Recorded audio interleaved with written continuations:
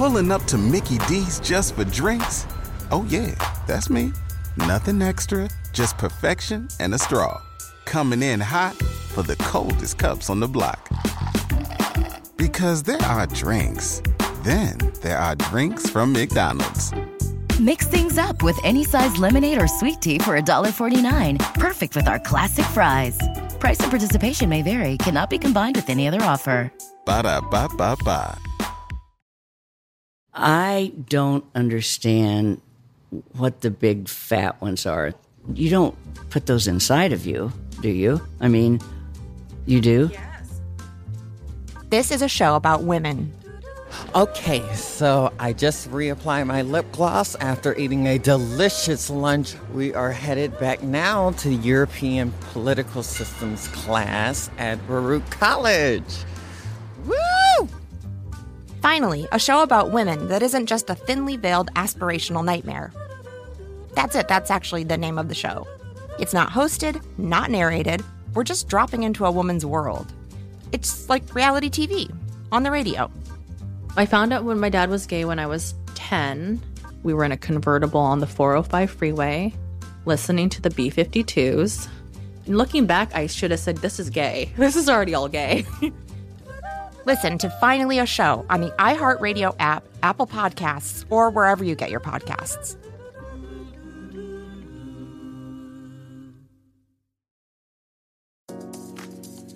Beauty Translated Season 3 is coming soon with, what? A second host? I'm Carmen Laurent, and this season I am joined full-time by world-renowned Janie Danger. Janie, what are we talking about in Season 3? We're talking about life, Carmen. Beauty Translated is about the many fragmented lives spreading across this rich tapestry of the trans experience. Janie, this sounds like an all-new format. Podcasting 2 is finally here. Thoughtful perspectives on current events. Stunning, sexy, bold interviews with an all-star lineup of guests. And the all-new Beauty Translated Love Line, the first ever. Be a part of the Beauty Translated Transcendental Podcasting experience by calling our helpline at 678-561-2785. For any problem you may have, we will do our best to make it worse. Listen to Beauty Translated Season 3 on the iHeartRadio app, Apple Podcasts, or wherever you get your podcasts. Bye. Bye. Hello, Malcolm Gladwell here. A little while back, I became obsessed with stories that fell apart. Specifically, Hollywood projects that fell apart and why they did. So I started calling up everyone I knew in Hollywood and asked them to pitch me their favorite idea, the one that broke their heart because it never got made. These stories were so good, and we decided to turn them into a series on revisionist history. We're calling it Development Hell, the dreaded phrase that no one in Hollywood ever wants to hear, the one that describes purgatory, where once promising scripts go to die. There's going to be name-dropping, celebrity gossip, endless digressions, a story that was way too shocking for the studios, one that was told from the point of view of an exotic pet, and about the wild ride we went on trying to adapt my book Blink. I can't wait to share it all with you. Listen on the iHeartRadio app, Apple Podcasts, or wherever you listen to podcasts.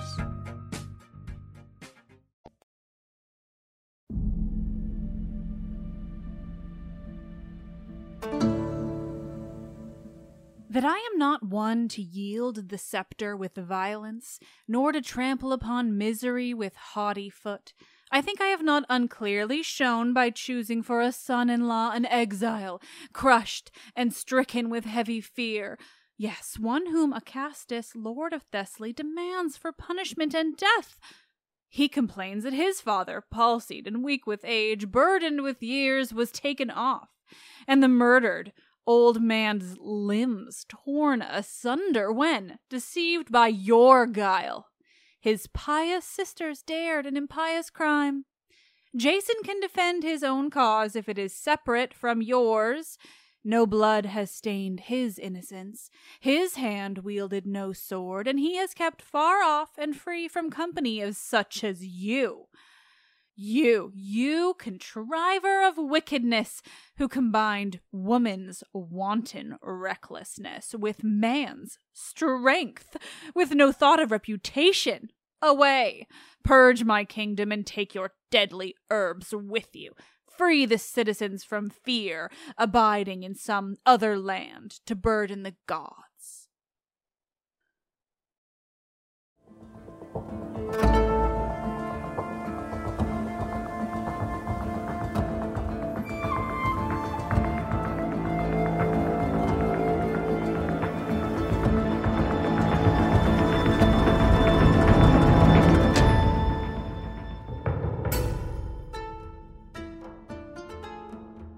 Oh, hi there. Hello. This is Let's Talk About Myths, baby, where I, Liv, your host, am slowly being convinced that maybe Senecan tragedy isn't just Roman, but actually super amazing. Wild times we're living in, I can tell you that.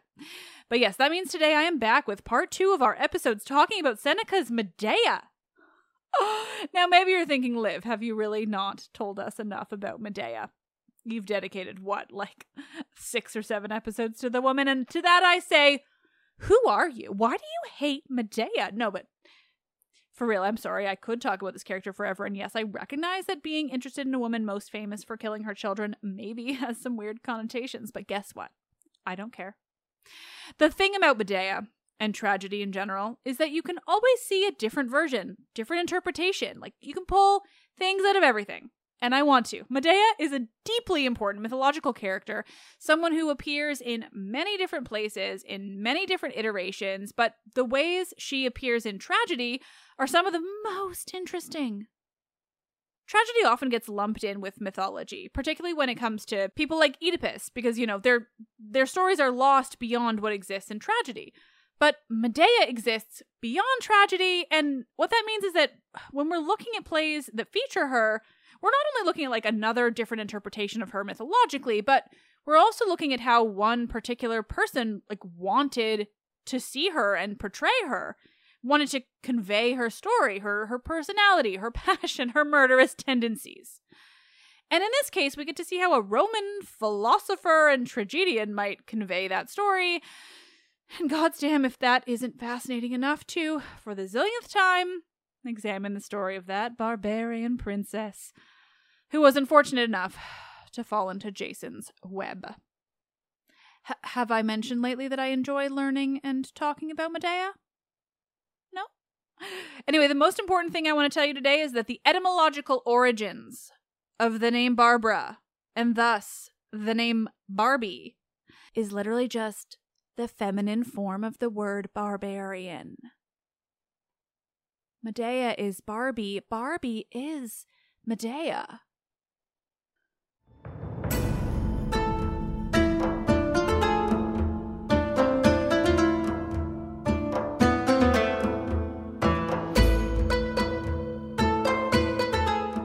This is episode 225. She's everything. He's just Jason.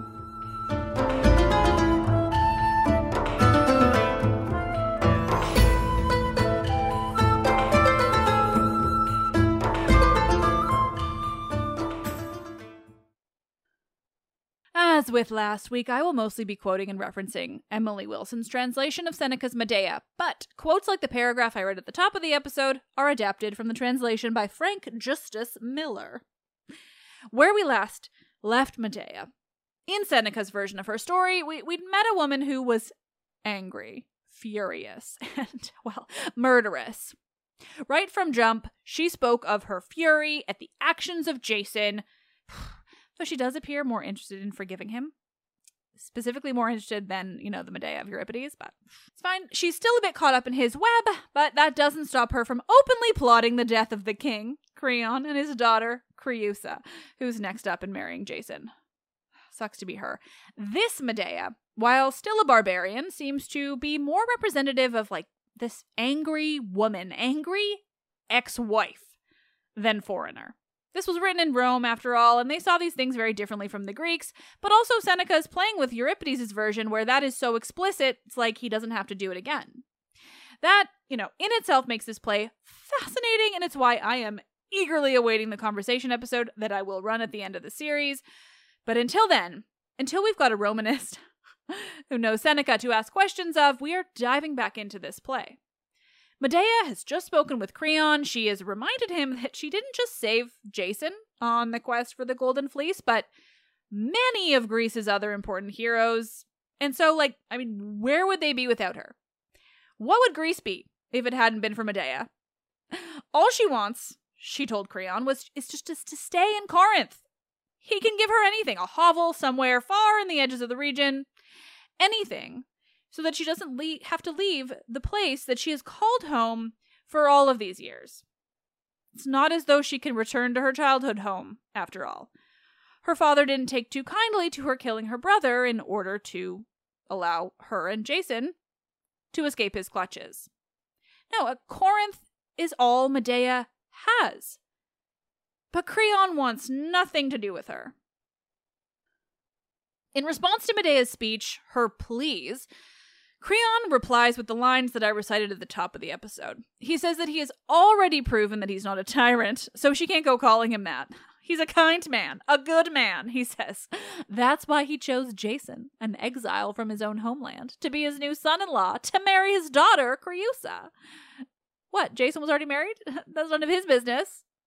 Obviously, I'm a good person, he's saying, because, he took Jason in after all that Medea did to him. He goes on to explain that Jason was exiled because of Medea's actions. She killed the king of Thessaly, Peleus, had his own daughters tear him limb from limb. You remember. All because of Medea. Of course, he doesn't add that, based on everything we know about this, it was something that Medea did because Jason asked her to. She had no skin in the game. She didn't need Peleus dead. But no, Jason is the victim here. And Creon is proving himself to be benevolent by taking in that very victim, saving him from Medea's clutches. He tells her that Jason is free from her now, because without Medea there's nothing to taint him, no blood on his hands.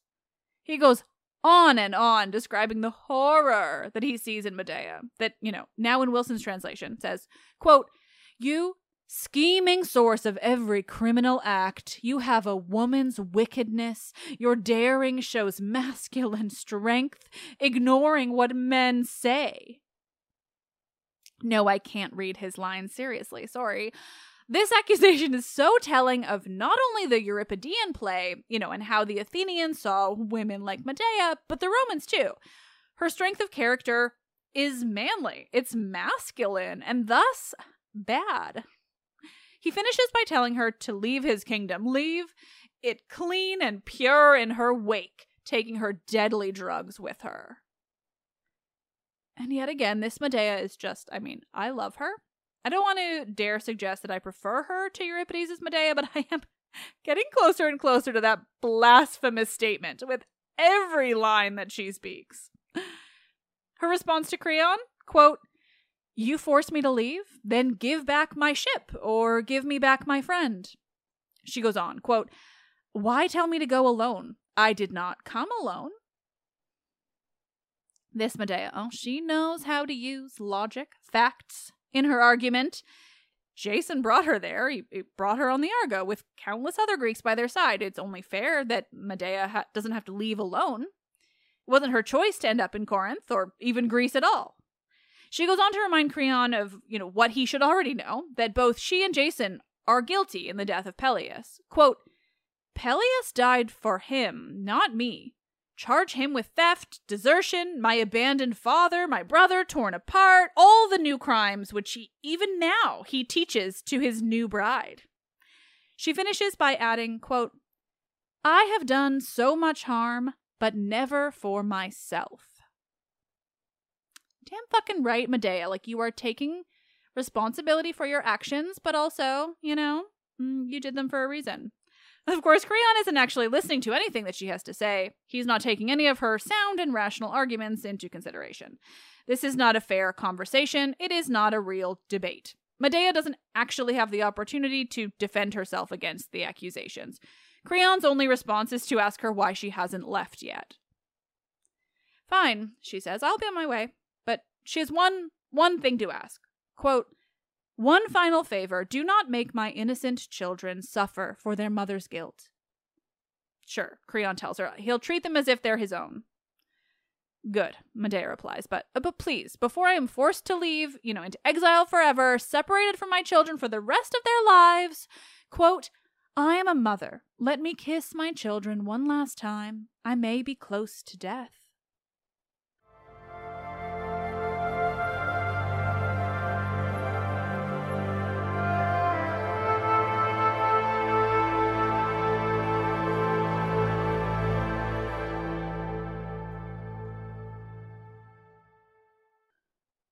Medea's asked Creon for one last favor, one little gift before she is exiled from Corinth forever.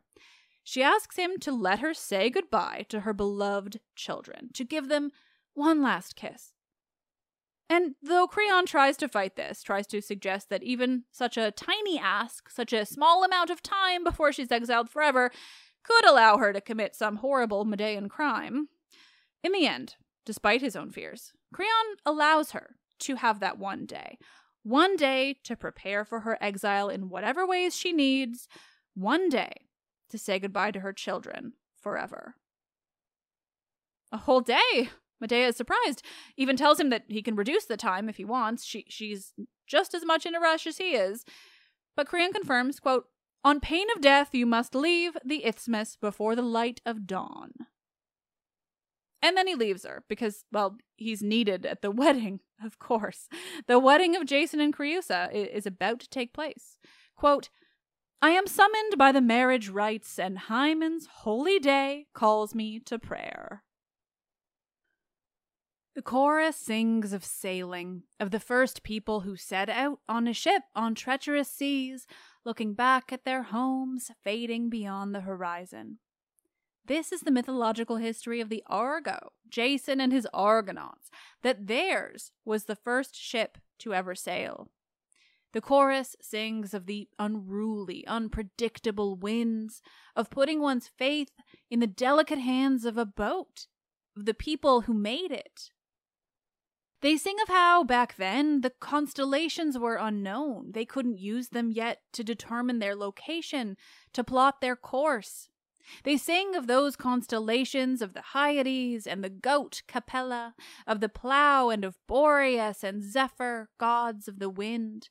They sing of the way people lived before those ships, before they could sail, and they sing of the Argo, that ship that set sail on those same treacherous seas. They sing of its crew, of Typhus and Orpheus. They sing of the dangers the ship faced, of Scylla, that Sicilian monster. They sing of the sirens, how it was only with the help of Orpheus and his lyre that the Argonauts were ever able to escape them.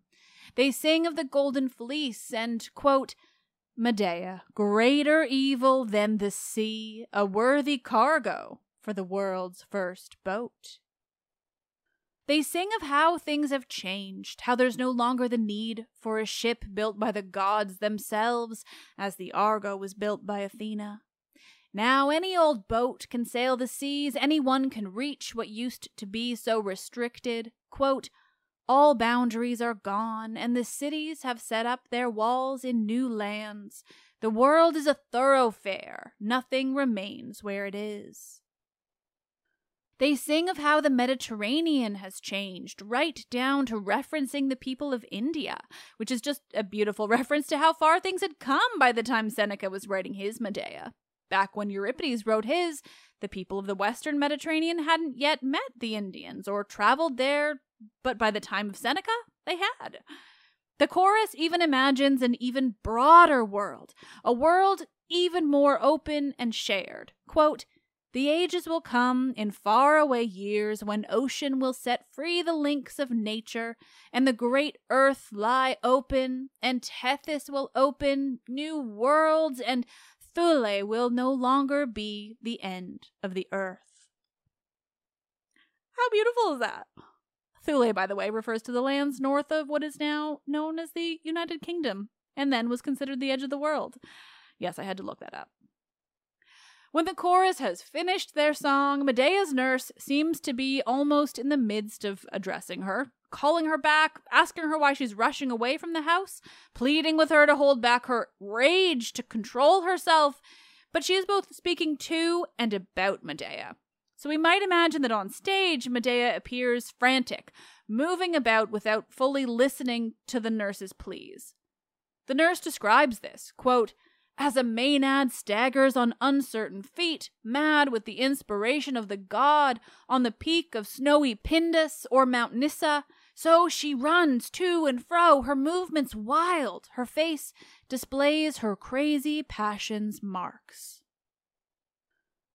She is mad as a Maenad, frenzied and raging, too deep into the contemplation of her crimes that are extreme. Quote, "She will outdo herself, I recognize this passion. She intends some terrible deed, wild and unnatural. I see the face of passion. Gods prove my fear false." To which our girl Medea responds, quote, "Poor woman, do you want to know where hatred ends? Look to love."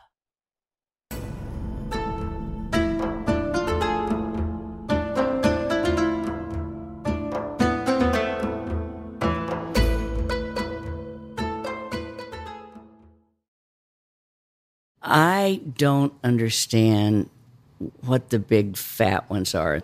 You don't put those inside of you, do you? I mean, you do? This is a show about women. Okay, so I just reapplied my lip gloss after eating a delicious lunch. We are headed back now to European Political Systems class at Baruch College. Woo! Finally, a show about women that isn't just a thinly veiled aspirational nightmare. That's it. That's actually the name of the show. It's not hosted, not narrated. We're just dropping into a woman's world. It's like reality TV on the radio. I found out when my dad was gay when I was 10. We were in a convertible on the 405 freeway, listening to the B-52s. And looking back, I should have said, this is gay. This is already all gay. Listen to Finally a Show on the iHeartRadio app, Apple Podcasts, or wherever you get your podcasts.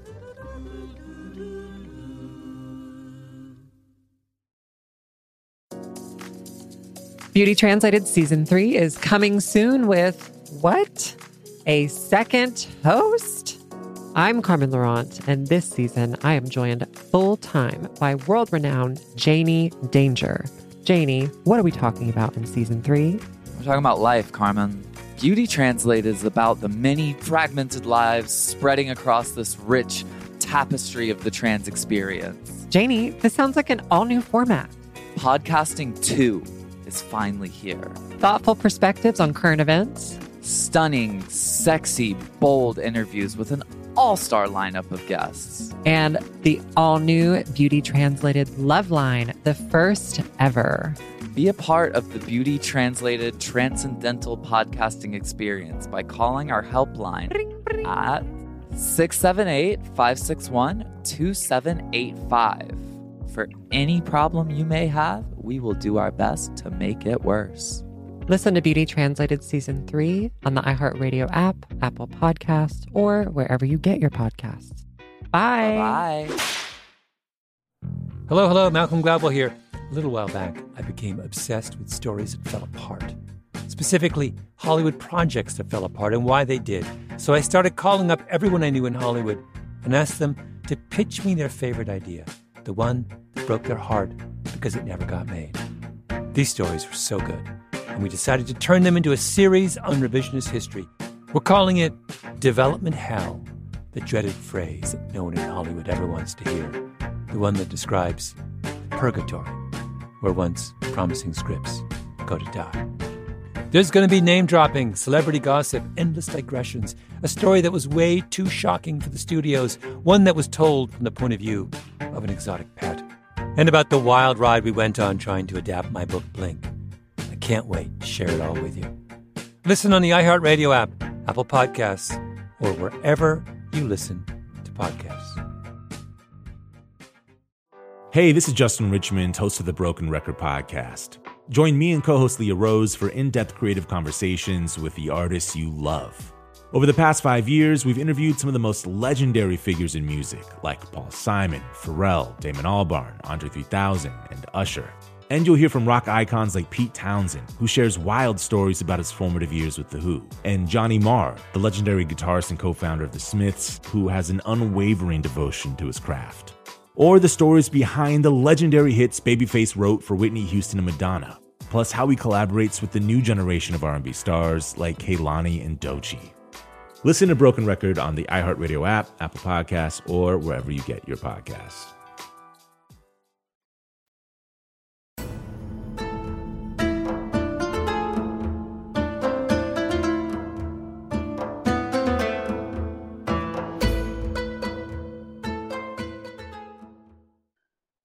If you seek it, poor soul, what limit should you set to hate? Copy your love.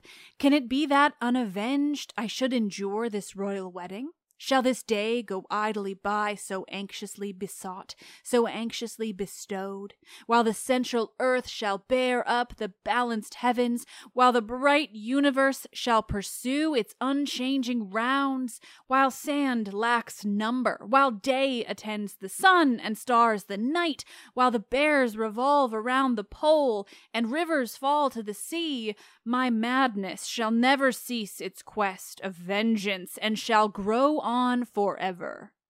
What ferocity of beasts, what Scylla, what Charybdis sucking up the Ausonian and Sicilian waters, or what Etna, resting heavily on panting Titan, shall burn with such threats as I? No whirling river, no storm-tossed sea, no Pontus raging beneath the northwest wind, no violence of fire fanned by the gale could imitate the onrush of my wrath. I shall lay prostrate and destroy all things. Did he fear Creon and the threats of Thessaly's king? True love can fear no man, but grant that under compulsion he yielded and made surrender. He could at least have come to me, could have spoken some last words to his wife. This also, though bold of heart, he feared to do. Surely it was in the power of the king's son-in-law to put off the time of my cruel banishment. 1 day was given for my 2 children, but I complain not that the time is short, it shall stretch far. This day shall do something that no future day will forget. I will storm the gods and shake the universe. Yeah, I had to quote that whole damn speech because fuck, it's good. That was, of course, a quote adapted from the old Miller translation rather than the Wilson, but chef's kiss. That was Medea's reply to her nurse. The last line being, in the Wilson translation, quote, I will attack the gods, I will shake the world. And fuck if that isn't one of the best lines I've ever read. Even though I think Medea has now made it pretty clear that she isn't about to change her mind, isn't about to give up her unending quest for vengeance, her nurse still tries to convince her. She says, yes, I know you're upset, Medea, and rightly so, but you need to calm down. And of course, Medea replies with just, quote, peace can only be mine if I see everything ruined along with me. Let fall the world with me, how sweet to destroy when you die. So yeah, I just don't think you can change her mind, lovely nurse, but I respect that you won't give up trying. Seriously though, this Medea, she's amazing. Like, I know she's plotting murder and there's about to be some real fucked up tragedy, but the way she speaks about her rage, the way a woman speaks about her rage, about all the very valid and rational reasons she's angry, the way that she's been wronged by others despite only doing what was asked of her, it's just magnificent. It's empowering. It's fucking refreshing as all hell, even if I know it's about to fucking explode with blood and guts all over the damn place. For now, I fucking love her. And what do you know? That fucker Jason just arrived on the stage. What do you want to bet that he does little to redeem himself?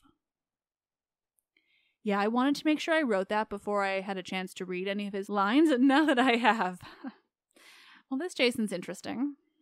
For all that Euripides' Jason is insufferable, for all that Medea hates him, Seneca's Jason is pathetic, sniveling, just obnoxious.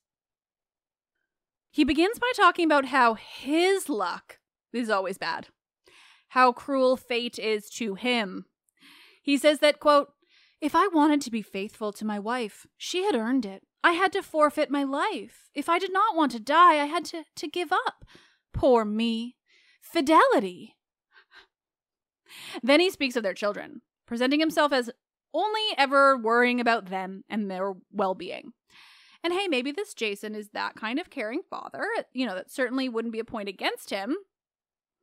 I'll admit in reading this version, I'm still entirely biased from all the other Jasons that I've read, all the ridiculous actions of that man in all the Greek sources. Here, though, he speaks of his love for the children. How, quote, "Love for my children defeated me." He says that though Medea is fierce, quote, "she still, I think, cares more for her children than her marriage." I can't tell if that's meant to be like a plus or a minus. I don't know. He's speaking of her. He's watching her from afar before approaching. He says that he's made up his mind. He's going to plead with her. He knows she's angry, knows that it might be fruitless to try to reason with her where her head is now, but he's going to try. Quote, "Look, now she sees me. She jumps in a towering rage. She shows how much she hates me. All her bitterness is in her face." Honestly, I really wish I had time to reread Euripides' Medea right now to really dive into comparing the two. But alas. Still, this Jason is markedly different from Euripides. He's more aware, both self-aware to an extent, and aware of Medea. He has a much better idea of just how angry she is with him, and just how far she might go in an effort to get her revenge. But he also presents this idea that maybe he's not doing this entirely of his own volition. I think it's a cop-out. I'm looking forward to asking my upcoming guest about this, because based on what he just said in those earlier lines, he seems to have to marry Creusa or risk his own death. It's so unclear what that means, where that's coming from, why he feels that, but it's major. Or it could also just be yet another allusion to the violence that is Seneca's Medea. Does he mean instead that it would be Medea to kill him if he remained with her? I could certainly see that crossing Jason's mind, given how many times he had her murder for him. Though if that's the case, he's certainly more self-aware than earlier Jasons. He knows that she did horrible things for him, and that suggests that, if given reason and opportunity, she could certainly do horrible things to him just as easily. Basically, sometimes I'm really angry when there's no footnote or endnote to explain very specific questions that I personally have. Still, this Jason is different. He is torn, uncertain, pathetic in his own Jasonian way. He is not the Jason of Euripides, and I don't like him, so that's saying a lot. In the same way that this Medea, though, is not the Medea of Euripides. She seems to tower over Jason in a way that Euripides never did. He is below her, secondary. She's everything. He's just Jason. And as someone on Twitter said when I tweeted exactly that, and he's about to find out what happens when he tries to turn her dream house into his Mojo Dojo Casa house.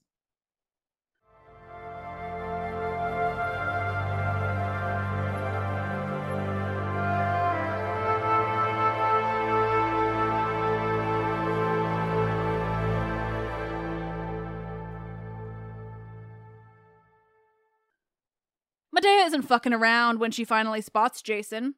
She dives right in, telling him that she's no stranger to fleeing, to exile. It's just the last time she did it for him, and this time she's forced to do it because of him.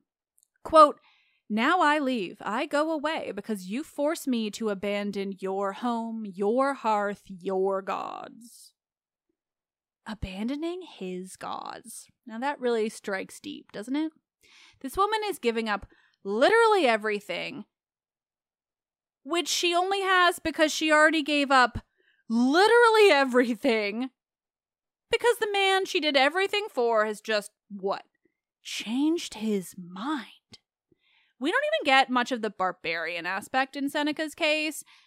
It's kind of like Euripides laid all that groundwork, and now we're looking more at the people themselves. So instead, we get the idea that Jason is leaving Medea because maybe she's dangerous, because she's murdered, or because he feels like he has to. Of course, as she will remind him and Creon and anyone who might be there to listen, she's dangerous for him. She murdered for him. Everything that made her into what she is, everything that the Greeks seem to suddenly fear in her, is because she was helping the Greeks, helping Jason. This Medea is shrewd, calculating, brilliant. She asks Jason, "Where exactly do you expect me to go?" Jason, "Who do you expect me to return to? Should I go to where I came from? To Colchis? Quote, my father's kingdom and the fields we soaked with the blood of my brother?" Or, she continues, asking him if he expects her to return to the strait where she led him, the adulterer, and all of his men through the deadly clashing rocks that would have killed them. Or should she go to Iolcus, where she once again killed for Jason? Quote, all the paths I opened for you, I closed for me. And she adds, quote, you impose exile on an exile, but grant me no place to go. He made her an exile, and yet now he's the one exiling her from even that. Where can an exile go when they're exiled from the place that they were originally exiled to? In addition to having called out Jason as an adulterer earlier, Medea presses deeper into this narrative that, he's forcing upon her, that is giving major Euripides flashbacks. In choosing Creusa over her, Jason has essentially made Medea his concubine rather than his legal wife. He's taken her down a notch. In the Euripides, this all revolves around her being this foreigner, this barbarian, and what that implies in their marriage. And here she uses it as a kind of rhetorical weapon. Quote, let the king in his anger crush this concubine, torture me, make me bleed, weigh down my hands with chains, shut me up in a stony jail for an unending night. God, this play is Roman as fuck, and I mean that in the most loving of ways. Imagine Euripides writing this kind of dialogue, this kind of violence, this kind of mind-bending fury. She goes on. She asks Jason to remember all they went through in Colchis, the fire-breathing bull she saved him from, the terrors of the Colchian people, her father's kingdom, the field of sown men, armored and attacking him, that he defeated with her help.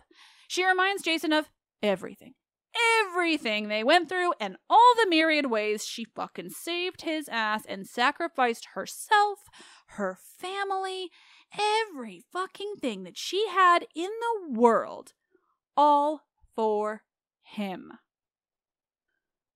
Her speech is, unsurprisingly, fucking great. Of course, it doesn't matter how good her speech is, just as it didn't matter when she was speaking with Creon. She's speaking for herself, not because anyone is likely to give her what she wants, what she deserves. She ends by saying to Jason, quote, for you I gave up my kingdom, my father, my brother, my shame. This was my dowry when I married you. I am leaving. Give me back what is mine. And Jason says that his tears convinced Creon to let Medea live. He doesn't say it, but the implication is, isn't that enough? Haven't I done enough? They begin passing quick lines back and forth. Another reason for me to explain that that's called the Sticomythian is very much reminiscent of Greek tragedy. Medea, sarcastic as all fucking hell, because she is all I want in this world. I want to say she's me, but I'm never going to have kids to murder, so maybe it's okay if I say that. Anyway, she says to Jason, basically, oh, well, thank you. I didn't realize exile was a gift. And he just tells her to go while she still can, to get out of Corinth.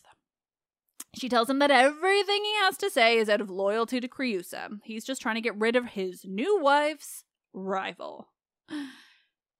To which he says, quote, Medea blames me for love? And that's when I decided that I might hate this Jason most of all. Yeah, fuck her. That's absolutely what she's saying, you enormous twat. Of course, she doesn't need me defending her. Medea's reply to that is, yeah, but also murder and betrayal. Jason, ever the useless piece of garbage, asks her what crimes she can actually charge him with. Everything I just said, she replies. And then, because I didn't hate him enough, he says, quote, that was all I needed, that your crimes would be treated as my fault. I want to say that he's being a gaslighting monster, but honestly, this feels like beyond gaslighting even. He's absolutely and completely willing to pretend that everything Medea did for him wasn't his fault. That she killed her brother to allow him and his entire crew to escape. Because what, she felt like it? Like for fun? That she killed the man who stole Jason's kingdom because what? She had some claim to Iolcus, a place she'd never been before? It doesn't matter though, not to Jason. She's the woman, she's the foreigner, she's the one he's leaving. He can blame her all he wants. He can change the narrative, rewrite their history to convince himself and everyone around him that he was entirely without fault, ever. That she was just dragging him along, doing whatever she wanted. Medea's ready for him. She tells Jason that the crimes are absolutely his. That if one gains from a crime, they did it. That, quote, if your wife is disgraced, everyone is against her, you alone must protect her. You shout her innocence. Finally, though, after another jab of words between the two, they bring up what both of them have likely been thinking about. Their children. Jason tells Medea she needs to make peace with them before she leaves forever. She responds by saying they're not children of hers. And she's angry. Instead, she asks if Creusa will give them siblings. To which Jason replies, quote, yes, though she is a queen to the wretched children of exiles. Because, well, Jason is an asshole. Medea wishes aloud that that day never comes, that her poor children never have to have their bloodline tainted by Corinthian crimes. Specifically Sisyphean blood, as Creusa is descended from him. Jason, again, just begs her to leave. He asks what he can do to convince her. She says she wants a crime. It's her turn. She says, quote, it's time for a face-off. Let us fight and let the prize be Jason. I'm not sure he's much of a prize, Medea, but I respect your right to see it that way. Somehow she still wants him, still wants to convince him to pick her, to run away with her, to leave it all behind.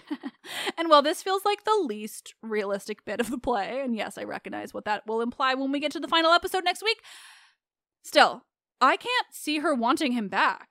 Not really, like not after everything she said, everything that she's done. Jason doesn't tell her no outright. Instead, he points out that there are two kings who would be after them if they fled. Acastus in Iolcus, the son of Peleus, and Creon, there in Corinth. Medea, though, gods, she's Medea. So she just tells him to add to that list her father and the Colchians and the Scythians who'd side with him and the Greeks as a whole. Quote, I will destroy them all. She will destroy them all. Jason's reply is, quote, I shudder at great power. Because as I said, she is everything. He's just Jason.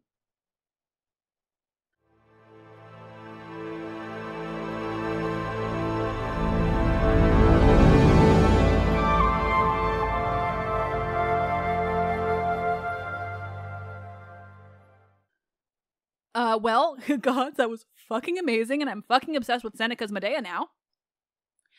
Well, nerds, basically this new appreciation of Seneca has opened up far more content for the podcast, so I am thrilled. Like, he has so many plays, and they're all about Greek myth. But I also just want to drag out this episode on forever, because I can't stop talking about her. So instead, this end bit will be really short and sweet, because this script was so long. Unless I mentioned it, all the quotes are from the Wilson translation. It was just really the two very long bits that I recited that are from the Miller. I know sometimes people don't entirely understand why I had to switch between translations sometimes, so the quick explanation is copyright. The long recitations are from old, copyright-free translations, whereas I need to be very limited in how much I quote from copyrighted translations. Does that make sense? Copyright-free translations is the old one, did I say that? And an interesting thing to note when it comes to the performance of this tragedy is how, much the same as with Greek tragedies, we don't actually really know anything about how they were performed. Stage directions, costuming, anything like that. So everything has to be determined and pulled out of the text itself. For that reason, the Wilson translation doesn't include any stage directions at all, just the characters and their lines. Whereas the Miller does add in these things, like determined entirely by the translator at the time. There's no right or wrong way to do this because, we just don't know, but it is interesting. And now I've got a lovely 5-star review from one of you amazing listeners. This one really went for the unfair reviews that I've been given in the past, so thank you. It comes from a user called The Nick Jones in the UK. She's not a farmer, but she knows and loves this stuff. Writing this review as I have read some from men that were very negative, this struck me as very unfair. The host is a feminist, not something she tries to hide, so I hear the tales from a different angle to the one I had when I first came across these stories in an all-boys school. The problem being, the host loves the topic and that comes across on her presentation. She has great diction, so is able to clearly be... I fucked up that line. I'm going to keep it in because it's kind of funny. Normally I would cut that out, but my diction is only good when I catch it. Anyway, she has great diction, so is able to be clearly heard and understood. Would that all podcasts were the same. I mean, that's ironic. It's fine. I recently found this show and listened to the 300/Thermopylae/Spartan Mirage episodes, then went back to the start and am greatly enjoying it. If you like the stories from ancient Greece, this is a great show to subscribe to. Thank you, The Nick Jones. Thank you for allowing me some lighthearted irony at the end of this episode, and now I feel like I can't speak. Normally I'm better. Anyway, let's talk about Myths Baby is written and produced by me, Liv Albert. Michaela Smith is the Hermes to my Olympians, perhaps more colloquially known as my assistant producer.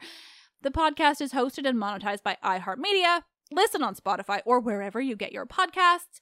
Help me continue bringing you the world of Greek mythology and the ancient Mediterranean by becoming a patron, where you'll get bonus episodes and more. Visit patreon.com/mythsbaby or click the link in this episode's description. I am Liv, and I know that she's murderous as all hell, but seriously, I fucking love Medea.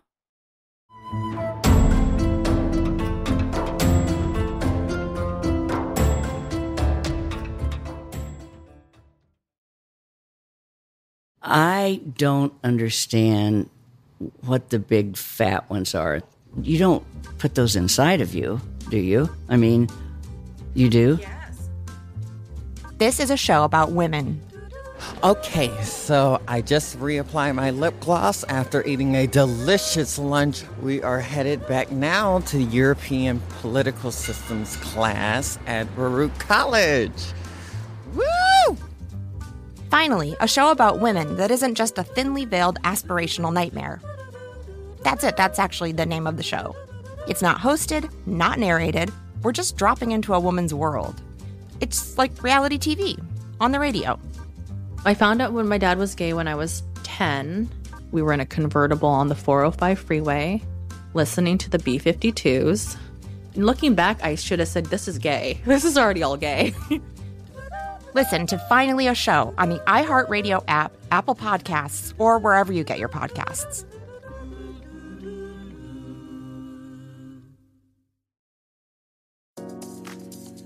Beauty Translated Season 3 is coming soon with, what?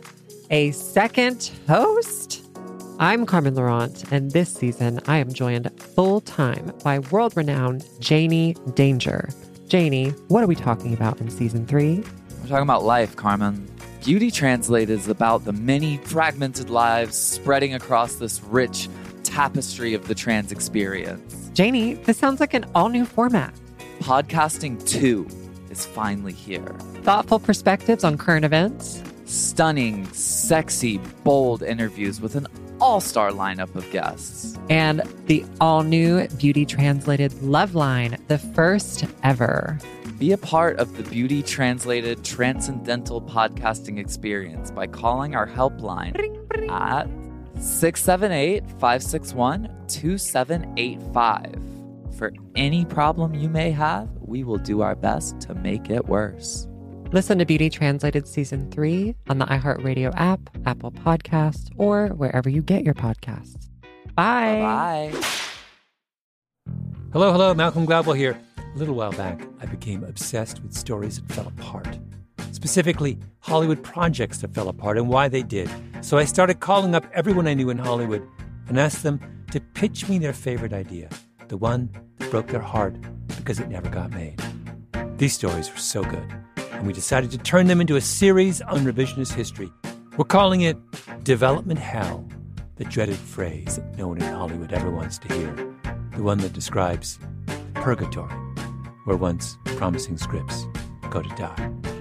There's going to be name-dropping, celebrity gossip, endless digressions, a story that was way too shocking for the studios, one that was told from the point of view of an exotic pet, and about the wild ride we went on trying to adapt my book Blink.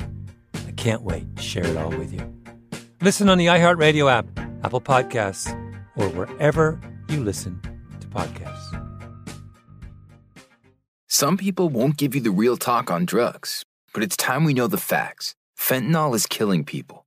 It's a powerful opioid, often made illegally and commonly mixed with illicit drugs. It can even be pressed into counterfeit pills that resemble prescription medications.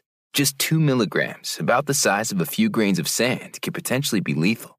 This isn't an ad to scare you, but it is an ad to make you think twice. Get the facts. Go to realdealonfentanyl.com. This message is brought to you by the Ad Council.